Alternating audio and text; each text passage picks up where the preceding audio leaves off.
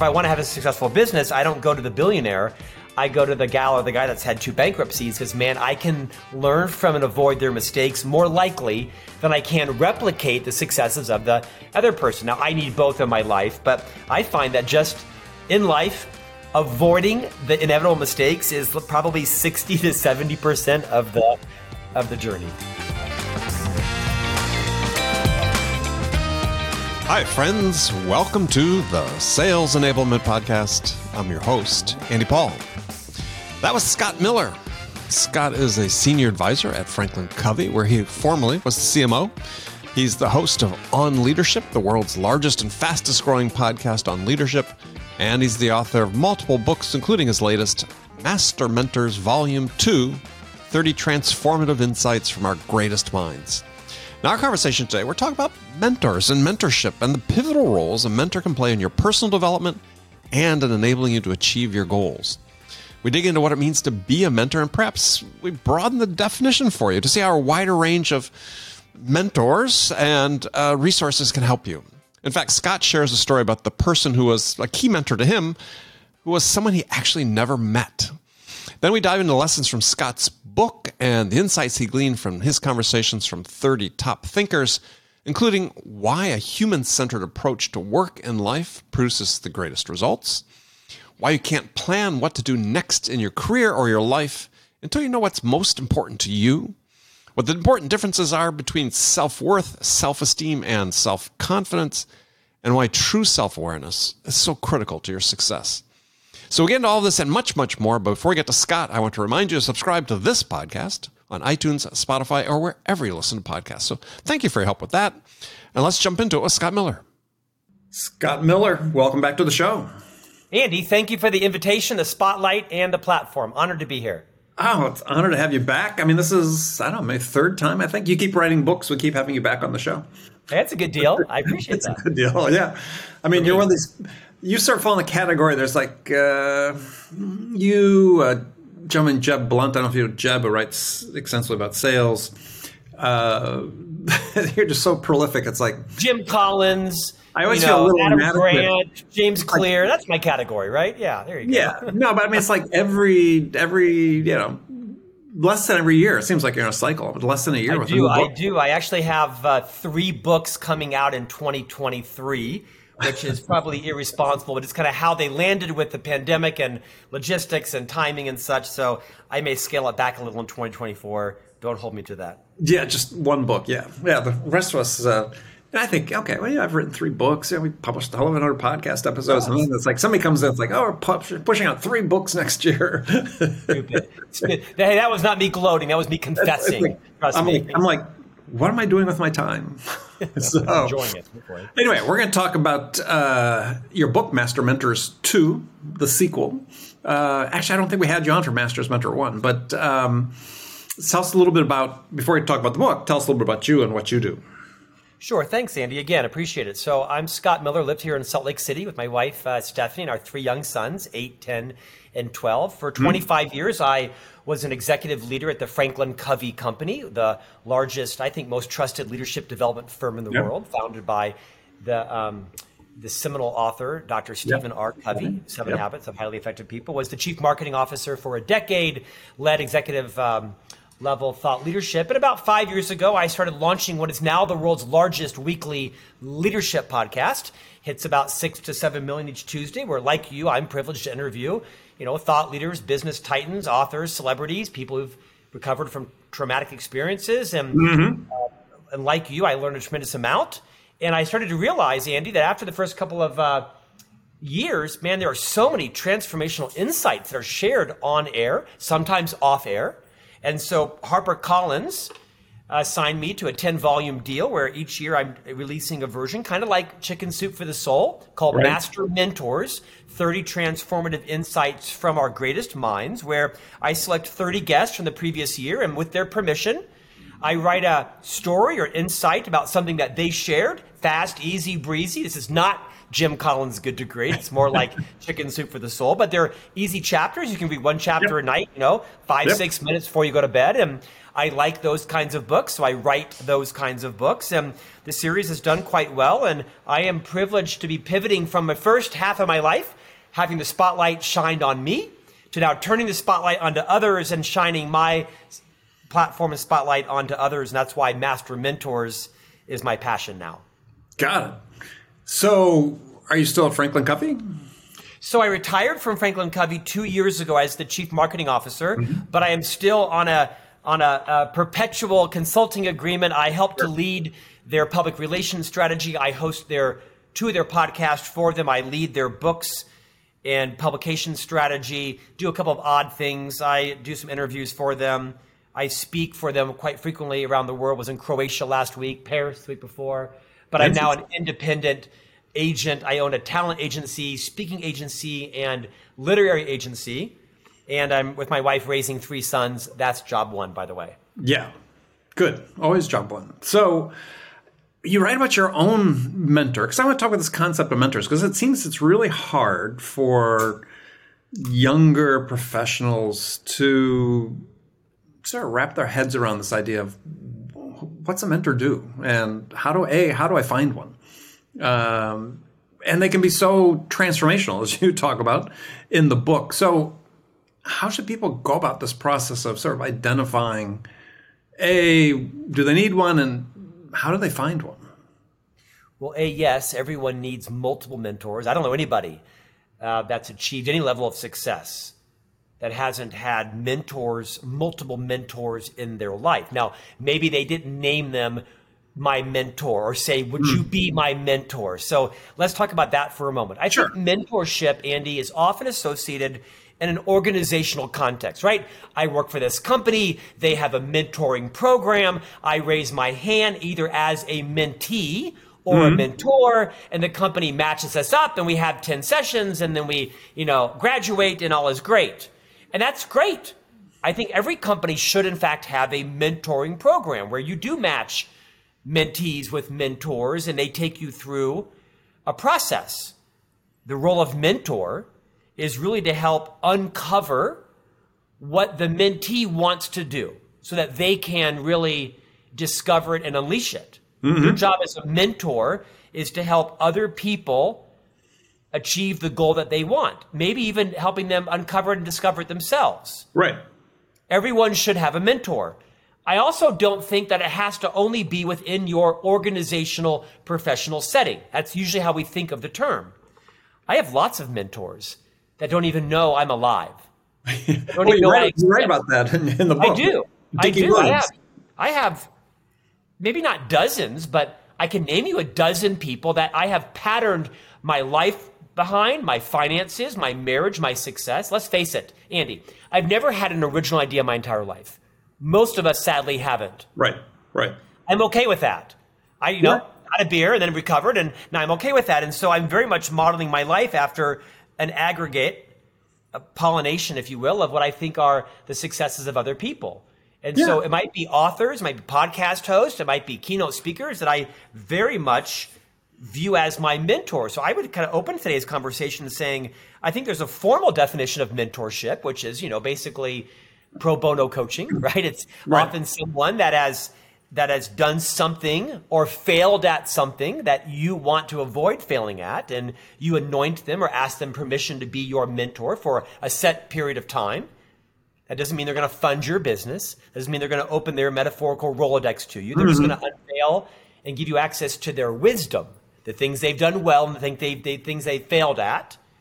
That's great mentorship. But by no means should your listeners today box in mentorship as, the lady on the third floor who's the CFO and she meets with me from 2 to 5 or 2 to 3 every Friday. Broaden your definition of what it means to be a mentor, because everyone in life needs multiple mentors at different phases on your own journey. And I think that you also need mentors whose role in your life extends beyond, as you said, just a job, right? People that are there for, at least for me, I think about 2 pretty critical ones in my life that have been ever present for decades. And not even necessarily a formal mentor role, but they are a mentor.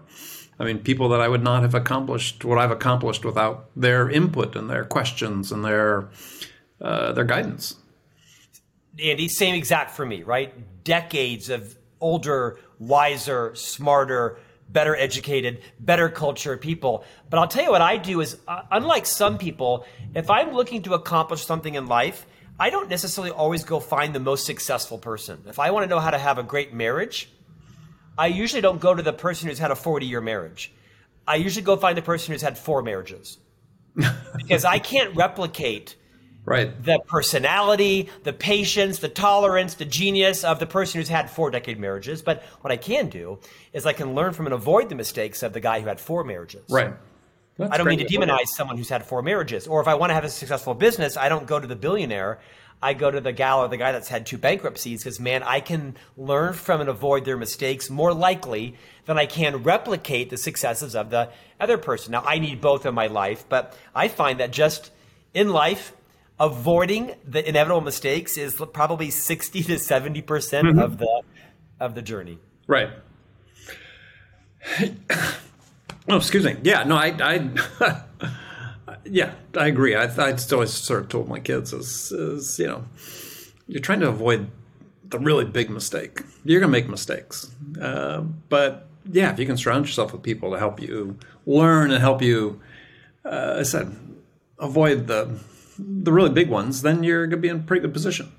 And oftentimes it's practical stuff, right? It's, I see. So that's what led you to that bad decision. Or we'll all be presented in this situation. Here's how I make sure I recuse myself from that or don't find myself in that situation. And to me, that's been very helpful, whether it just be, the company of people that I'm in, or when, you gravitate towards people that have perhaps a lower common denominator in terms of ethics and values, you can slippery slope yourself down real quickly. And so I passionately evangelize that learning from people's mistakes is more valuable than trying to replicate someone's successes.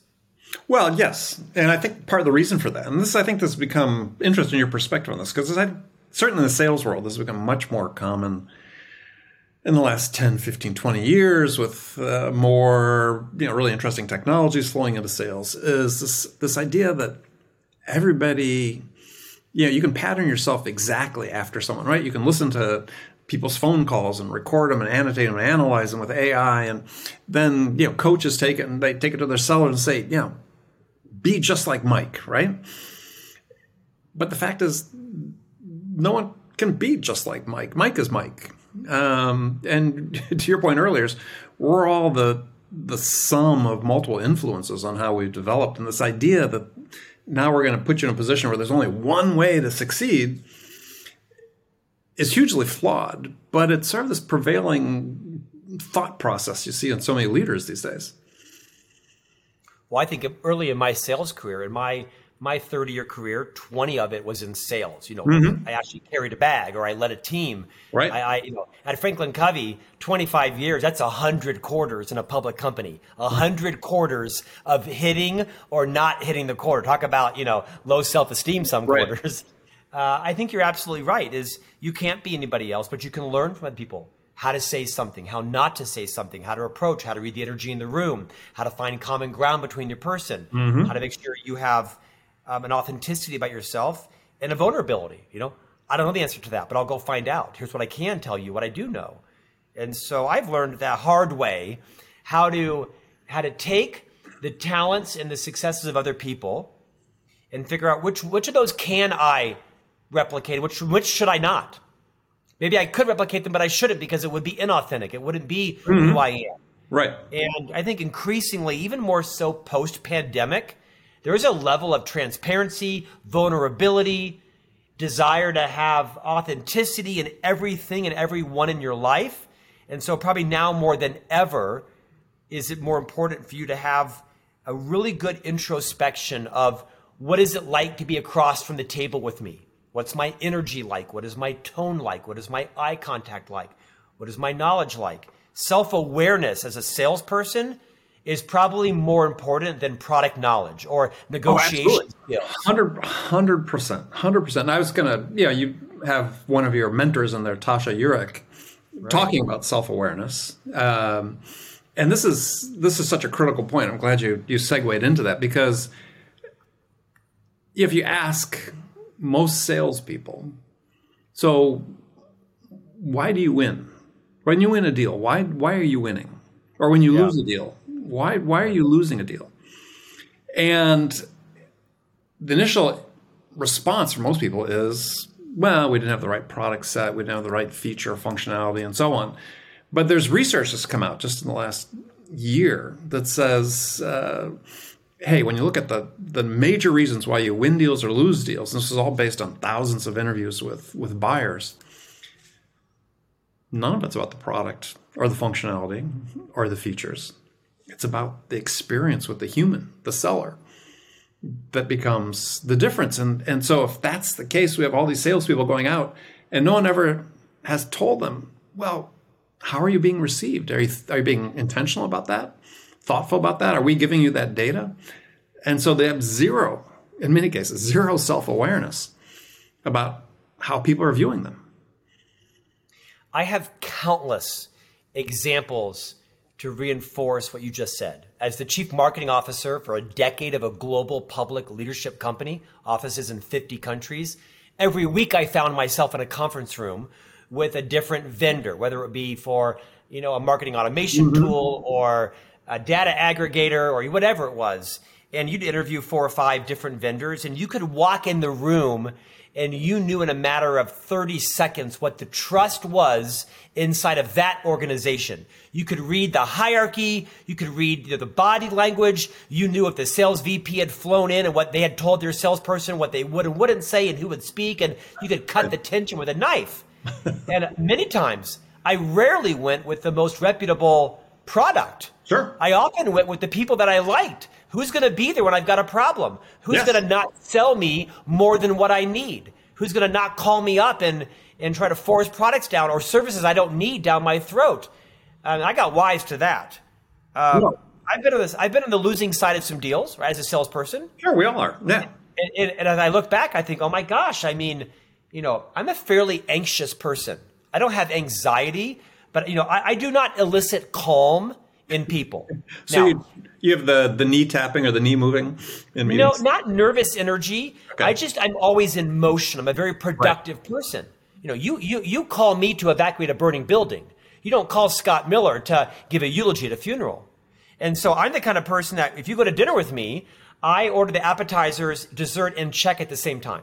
I have nowhere to go. Right. I just don't like silence. Right. I like to be in motion. And I learned the hard way, mainly from my wife flogging me a lot around what it's like to be around me. Yes. Some people find it endearing and some people find it repellent.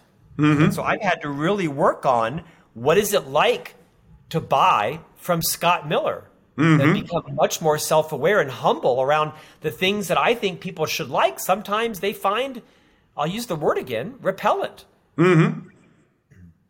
Well, so this idea that Tasha's right, the self-awareness, I mean, to me, it's an identity, right? I like to talk about having a sales identity, right? If you could summarize in 4 words or 5 words why buyers are receptive to you and why they want to do business with you,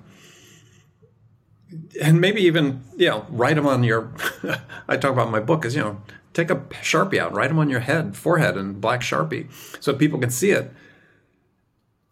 You have that level of intention and influence how you act and how you receive, but it's just not there. Can I answer that question? Sure. This is 54-year-old Scott versus 24-year-old Scott. Oh yeah, it changes for sure. Yes. I think now if someone were to say, why should I buy from you? I would say, well, I'll never lie to you. I won't spin, I won't posture, I won't position. I'll tell you the truth. And if I don't know the answer, I'll go find it. And I'll admit to you I won't find it. I'll be your advocate.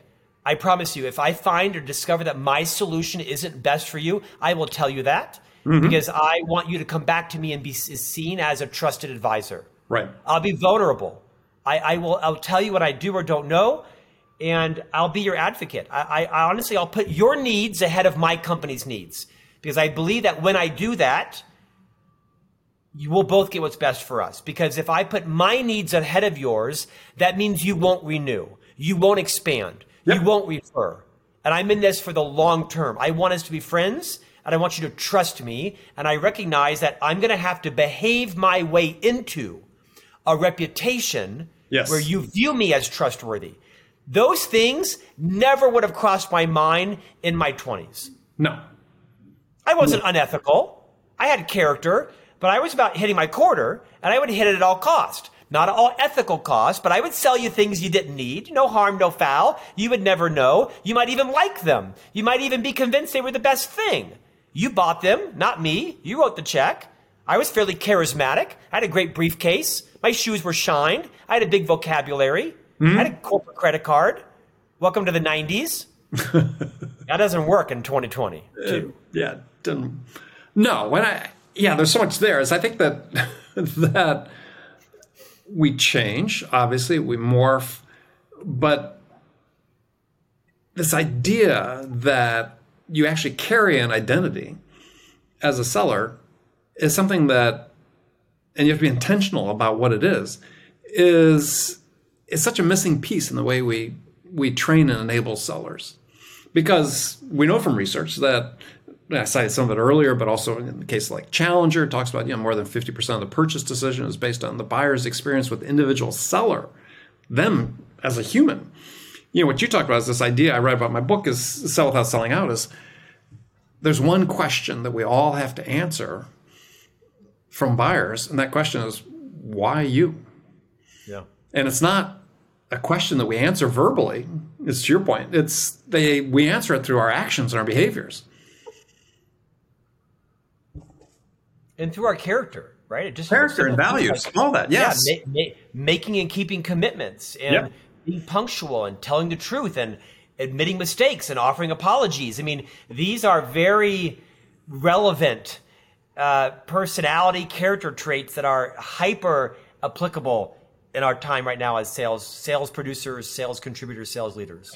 Well, I think one of the big disconnects that exist, I'll just give one example, is this idea that everybody wants to talk about, we're doing discovery with our prospects. Well, discovery's become so rote increasingly, right? Because everybody's got the playbooks in our playlists. We've got this list of questions we ask, and we ask these questions. But these questions are designed to protect the sellers in some respects from having to ask a question they don't know the answer to, right? Or keep them in a position where they're being asked a question by the buyer that they don't know the answer to, and this act of vulnerability. And I discovered early in our career, we touched on this before we went on the air, is history major in college, stumbled into sales like most people did. What I found so early on is that I was able to command the attention of CEOs and company founders by being willing to admit what I didn't know.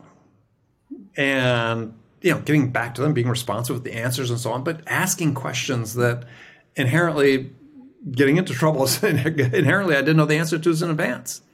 Andy, right? That's the difference between confidence and arrogance, right? Confident people are capable of demonstrating humility. Arrogant people are not capable of demonstrating humility. And I think my first, probably 15 years in sales, I was on the arrogant side. No, I think we all are as we start off. Yeah. Charismatic, trustworthy, but, an arrogance. And then as I better understood that humility wasn't a weakness, it's a strength. And that probably wasn't until my 40s. But I really understood that humility didn't mean you were shy or quiet or an introvert or retiring. I thought humble people were weak people. No, actually, humble people were often confident people. And I had to mature in as a sales leader, leading large P&Ls, global responsibility. I had to check my arrogance and make sure that it was confidence, but that I was able to move outside of my comfort zone and demonstrate humility and vulnerability. And like you said, kind of admit what you don't know. And that did appeal to a lot of customers. I don't know the answer to that. And you can be sure I'll go find out. I'll see you tomorrow with the answer. Well, I learned that lesson in my first job interview. Is first job interview for a professional job after graduation. I was interviewing with a large computer company. The sales manager brings me into the room, the hiring manager. The job was to sell computers to, for accounting purposes to, in my case, it was the construction industry. And the first question out of the interviewer's mouth was, so are expenses a normal debit balance or credit balance?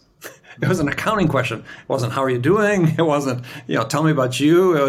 And it just threw me for an absolute loop, right? I was just like, deer in the headlight moment. The first thought was, oh my God, well, what am I going to tell my parents I blew this interview? But the second one was like, oh gosh. And so I said, you have my transcript in front of you. I took accounting in school. I did well at it, but I'm sorry, the answers eluded me. Can I go home tonight, look it up, and call you tomorrow with the answer? Without saying a word, the guy stood up and left the room. And I thought, oh gosh, I really did it now. And a few minutes later, another gentleman comes in the office and he says, so Ray, the guy I was just talking to, he says he wants to hire you. And that was my first job interview. It's a great story. Yeah, just, I guess it'd been ingrained with the way I was raised and so on. Just, we didn't try to BS our way out of things and just be honest and humble. I mean, certainly was not perfect in that regard throughout my career, but this intellectual humility is really a key thing. So it sort of brings us back to one of the real fascinating stories in your book about Zafar Masood, a gentleman you interviewed who was one of 2 survivors of a plane crash in Pakistan just a few years ago. Incredible story about landing in the airplane seat on the top of a building after a plane went down. But the thing that was I really sort of resonated with that is, he came to this realization that a human-centered approach to his business, his duties, like he ran a bank, but to his leadership and so on was so important in terms of building lasting connections. And part of the reason that resonated with me is, I'm just wondering if you're seeing this too, is this idea of the importance of connecting with humans. It's just, certainly in the sales world, there's this very vocal minority that says, connections, those aren't important. Your buyers don't want connections, human connections. Yeah, and one guy said, hey, buyers don't want human connections. They have friends. And I'd had this person on my show before, and we'd had a vociferous argument about why it's not about making friends, about connections. But I'm sort of worried about this trend I see where people think that's not important. And I think it's actually becoming more important, not less. I'm just interested in your thoughts on that. Well, I agree with you wholeheartedly. I don't think there's any trend. I disagree with him. I just interviewed Thomas Eriksson, the famous Swedish author who wrote the book Surrounded by Idiots, right? It sold millions of copies. And I don't use the word idiots ever, but it's on my mind right now because I just interviewed him on my podcast. Right. That person, I think, is borderlining on an idiot because every company is now a technology company. Whether you're selling lingerie or tulips or sales software, every company is a lingerie company, and every company is in the same business now. They're in the relationship business, period. Every leader needs to have the competency to develop relationships, high trust, high empathic, mutually beneficial relationships. Mm-hmm. I don't know why it has to be converted into they don't want a friend. I don't. That's sort of the sloppy thinking that just drives me nuts. Yeah. That's just a cliche, or that's a nice throwaway line. Yeah. I don't know who that person is. I'm sure he has lots of confidence. Maybe he needs more friends or better relationships. And maybe that's just his value proposition. I just vehemently agree. My 30 years is that all that matters in life are your relationships because they flow from your reputation and they drive your results. Right. Reputation, relationships, and results. It's all that matters. Now, are there some products that are just, commodities, paper towels are paper towels? Yeah, I don't care who I buy them from. What's the cheapest way to get here on time, not damaged, right? I mean, unless you're selling paper towels, and even then I'll bet you the person who buys the paper towels buys based on the relationship because of your ability to solve problems for them, or you found them paper towels or they couldn't find any paper towels, or whatever the relationship there is with your product. It's all about relationships and the human side. You mentioned Zafar Masood. He's number 1 master mentor, actually 31, in the new book, Master Mentors. He's the bank president of the Bank of Punjab in Pakistan. And like you mentioned, he survived a commercial airline crash in the middle of the pandemic, one of only 2 survivors. 98 people died. Unbelievable story. Buy the book just to hear his story. And the big transformational insight in the chapter is around kind of, so what's next after you've survived a plane crash? How are you going to clarify your values? How are you going to set your priorities? How are you going to spend your time? What's the most important to you? Where are you going to put relationships in your life? And how do you make sure that epiphany doesn't come having forced to survive a plane crash, right? How do you right now, tonight, after listening to this conversation, reassess your life and recognize that that's all that matters in life, our relationships? And by the way, I think people do want friends. I don't think you have to be someone's, golf buddy or luncheon buddy, but, I can use more better friends. I have lots of friends, but I can use more better friends. Well, but I also think it's perfectly fine. The case, Aristotle talked about, friendships of utility. Right? Is there's people even question, and this is a vocal minority in sales that, you don't even need to be friendly to your buyers. And I'm like, what are you talking about? Of course you. Why wouldn't you be? I mean, first of all, why wouldn't you be? Because it costs you nothing to be friendly to someone. Yeah. But it's that conversation is a waste of both of our times because we know it to be completely bunk and not true. Yeah. So, you write about it in that chapter. You said, and I actually took one of your sentences and I modified it. You said, until you know what's most important to you can't possibly know what to do next. Not authentically, at least. Only after you're clear about the what can you proceed to the what's next. And I think that's so true in your own life, but I think it's also true when you're in sales about your buyers is, until you know what's most important to them, you can't possibly know what to do next. And Andy, can I expand on that? Sure. I'm mindful of our time. I mentioned earlier that I've spent 30 years of my career in the leadership development business, 4 with the Disney company and now 27 almost with Franklin Covey. And my most profound learning experience was with our co-founder, Hiram Smith. He invented the Franklin Planner, sold hundreds of millions of them. And everyone's still using some kind of paper planning tool, believe it or not, whether it's a notepad or a Filofax. It's back kind of big to complement technology. But I once heard our co-founder, Hiram Smith, who also passed a few years ago, at one of our internal conferences. And he really taught me the power of really deciding your own personal values in life. Now, this is not a new idea. This is not an epiphany. And most of us, if you were asked your values, you'd say something off the top of your head inconvenient that sounded politically expedient and socially acceptable. But very few of us have really taken the time, the days, the hours, the weeks to go and say, so what are my values? And I went and did that. It took me several weeks, and I came up with a series of 7 of them. Okay. And I created an acronym, PHILPAL, PHILPAL. Okay. Purpose, health, integrity, loyalty, positivity, abundance, and learning. Purpose, health, integrity, loyalty, positivity, abundance, and learning. PHILPAL. Yep. This is 15 years. This is almost 20 years ago. And I live my life, hopefully, in fierce accordance with them. Purpose, health, integrity, loyalty, positivity, abundance, and learning. I love it. And I live my life, like I said, hopefully every day. Of course, I violate them occasionally, but I have found it has made me a more trusted advisor, a better salesperson, hopefully a better husband, a better parent, a better leader. I'm more likely to say I don't know the answer to that. I'm more likely to own a mistake. I'm more likely to offer an apology. My confidence is higher. My arrogance is lower. My humility is higher. I'm a more likable person. I'm a more trustworthy person. So I would advise, plead, implore all your listeners, if you've not done the same exercise, go do it. And by the way, I don't care, Andy, if you like my values. I don't care your opinion on them. I didn't pick my values with you in mind. I picked them with my legacy, my reputation, my relationships in mind. And by the way, I have personal values and I have professional values.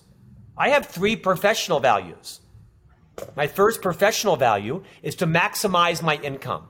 I don't work for my health. I work for financial independence for my family. My second professional value is working with and for an organization and a brand that I'm proud of. My third professional value is working for and with people I like and trust. Right. And sometimes those values are in conflict, right? Maximizing my income with my purpose in life, right? My purpose in life now, oddly, is being a parent to 3 young boys. Right. I don't love parenthood, but my wife and I created 3 young kids and I love them. And my kids know I don't love parenting, but sometimes I have to pick my values because they're in conflict. But you will never know if they're aligned or in conflict if you don't actually write your values down. And I know this isn't, again, an epiphany for people, but I think some infinitesimal number of your listeners have taken the time to write out their values and live their life, their choices, their behaviors in accordance with them. And when you do that, you will transform the kind of salesperson, the kind of relationships you develop with your clients.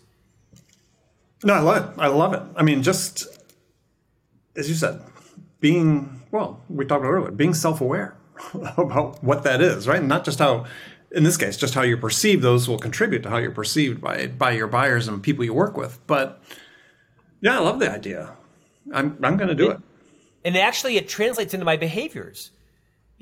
Purpose is my number one value. I happen to be a religious person. I was raised in a religious family, and my wife and I are religious, and we're raising our boys in that family. We're Catholic. It's no secret. I talk about it a lot. Right. My mother was not Catholic. I was raised in a multi-denominational family. But for us, we go to Mass on Sundays, but church starts on Saturday night. We iron the boys' clothes, we write our checks for church, we plan our brunch afterwards, and so we don't do sleepovers on Saturday nights because, that's a value of ours. Sure. It's purpose. And I don't vape, I don't smoke or, do drugs because health is a value of mine, and integrity and I like to be positive and abundant and loyal to my friends. Now, sometimes our values can be overplayed. One of my values is loyalty. I'm a fiercely loyal person. Sometimes it gets me in trouble because I will defend people when they both don't deserve it. And sometimes it actually is deleterious to my own reputation because I'll defend someone. And so I have to be thoughtful around, are my values misserving me? And sometimes they do. And also, as your roles change in life, your values might also change. Necessarily, I think, yes. But it's an exercise that has been probably the single most transformative thing I've done in terms of aligning my mindset with my behaviors. And I've seen my results change as a result. No pun intended.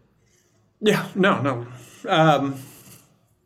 Again, I know that was not a revelation, but I think we talk a lot about values, but not many people sit down and actually think about them and then hierarchically rank them, commit them to memory, maybe even create an acronym around it, but then most importantly, align their behavior, their checkbook, their schedule, everything around it.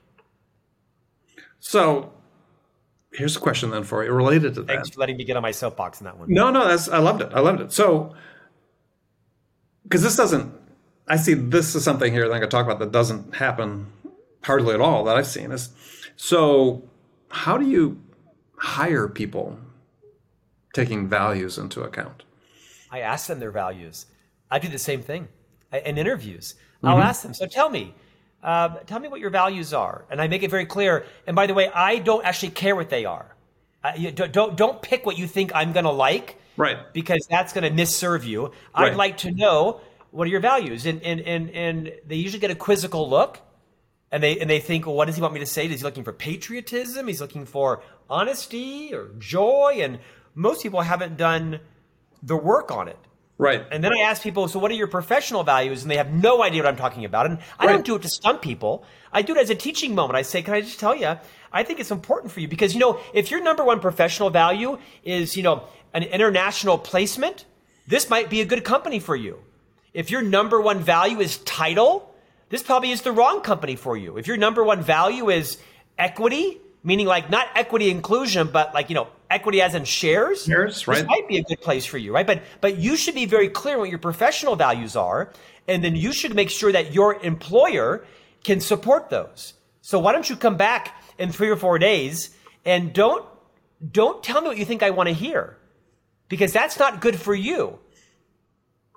And so I think when I interview people, I don't ever force them into telling me what they want me to hear. I'm too seasoned for that. I think it's important because, by the way, I'm hiring you, but in many ways you're hiring us, and we want you to be here more than the average span of 18 months. Right. We want you to grow a career here and refer your highly competent, trustworthy friends in. So let's make sure that your values can be ignited inside this company. And by the way, if they can't be, no harm, no foul. You deserve the right, not right, you deserve in your career to go find a company who can ignite your values.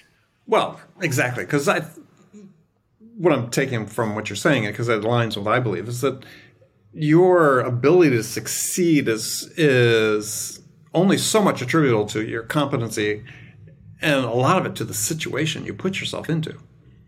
Right? If you're in a wrong situation where your values don't align with those of the employer or vice versa, Amen. Then that's a roadblock for you. And Andy, the smartest thing I've ever heard, pardon my interruption. No, go ahead. The smartest thing I've ever heard someone say, it was a man named Blaine Lee. He was a co-founder of the Franklin Covey Company. He said, nearly all, if not all conflict in life is from mismatched or unfulfilled expectations. I'm going to say it again. Nearly all, if not all conflict in life comes from mismatched or unfulfilled expectations, including with employees.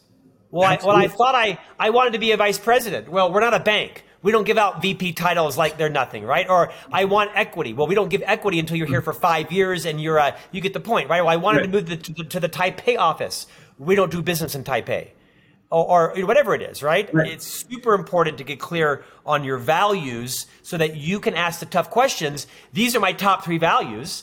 Is your compensation plan capped? Because if it is, this is the wrong place for me because I have a 10-year reputation of exceeding goal and I want an uncapped comp plan. So if your comp plan is capped, wrong place for me, let's call it right now. And I think in 2022, these are the kind of conversations you ought to be having with prospective employees and prospective employers, especially in sales. Especially in sales. And by the way, you can do this. You can do this in diplomatic ways. You can do this without sounding like a jerk or self-serving. By the way, when you're looking for jobs, you should be very clear on what you can do for the company, not just what they can do for you. You should be as articulate and as passionate about the employer's values and how you can help come and ignite their values. Yeah, I mean, there's a sort of section of the blogosphere on LinkedIn talking about 7-figure incomes and how you achieve it. And I've talked to several of those people that have been on my show. It's just like, great aspiration, I guess, but it boils down to the situation. It's where you're choosing to work more than anything else that's going to unlock that possibility. Is there not just an uncapped compensation plan, but are you working with people whose values are similarly aligned and will enable you to become this best version of yourself in order to achieve that? Well said. So, all right. Well, gosh, I had a lot more of your mentor stories I wanted to go through, but we'll have to do that another time. So, Scott, tell people where they can learn more about the book and connect with you. Thanks, Andy. So the book I've just released is called Master Mentors Volume 2, 30 Transformative Insights from Our Greatest Minds. It's the second volume in the 10-volume series, one every year for the next 8 years. You can find me at scottjeffreymiller.com. I write an article for Inc. magazine. All the podcast episodes are there. All the books are on any book retailer, digital or bricks and mortar. You can connect to me on LinkedIn, TikTok, Twitter, Instagram, Facebook, YouTube, you name it, I'm there. All right. I'm not on Pinterest, but other than that, I'm on every social platform posting multiple times a day. All right. Scott, thank you so much. Andy, thank you for the platform. Okay, friends, that's it for this episode. First of all, I want to thank you for taking the time to listen. I'm so grateful for your support of this show. And I want to thank our guest, Scott Miller, for sharing his insights with us today. If you enjoyed this episode, please subscribe to this podcast, Sales Enablement with Andy Paul, on iTunes, Spotify, or wherever you listen to podcasts. So thank you for your help with that. And as always, thank you so much for investing your time with me today. Until next time, I'm your host, Andy Paul.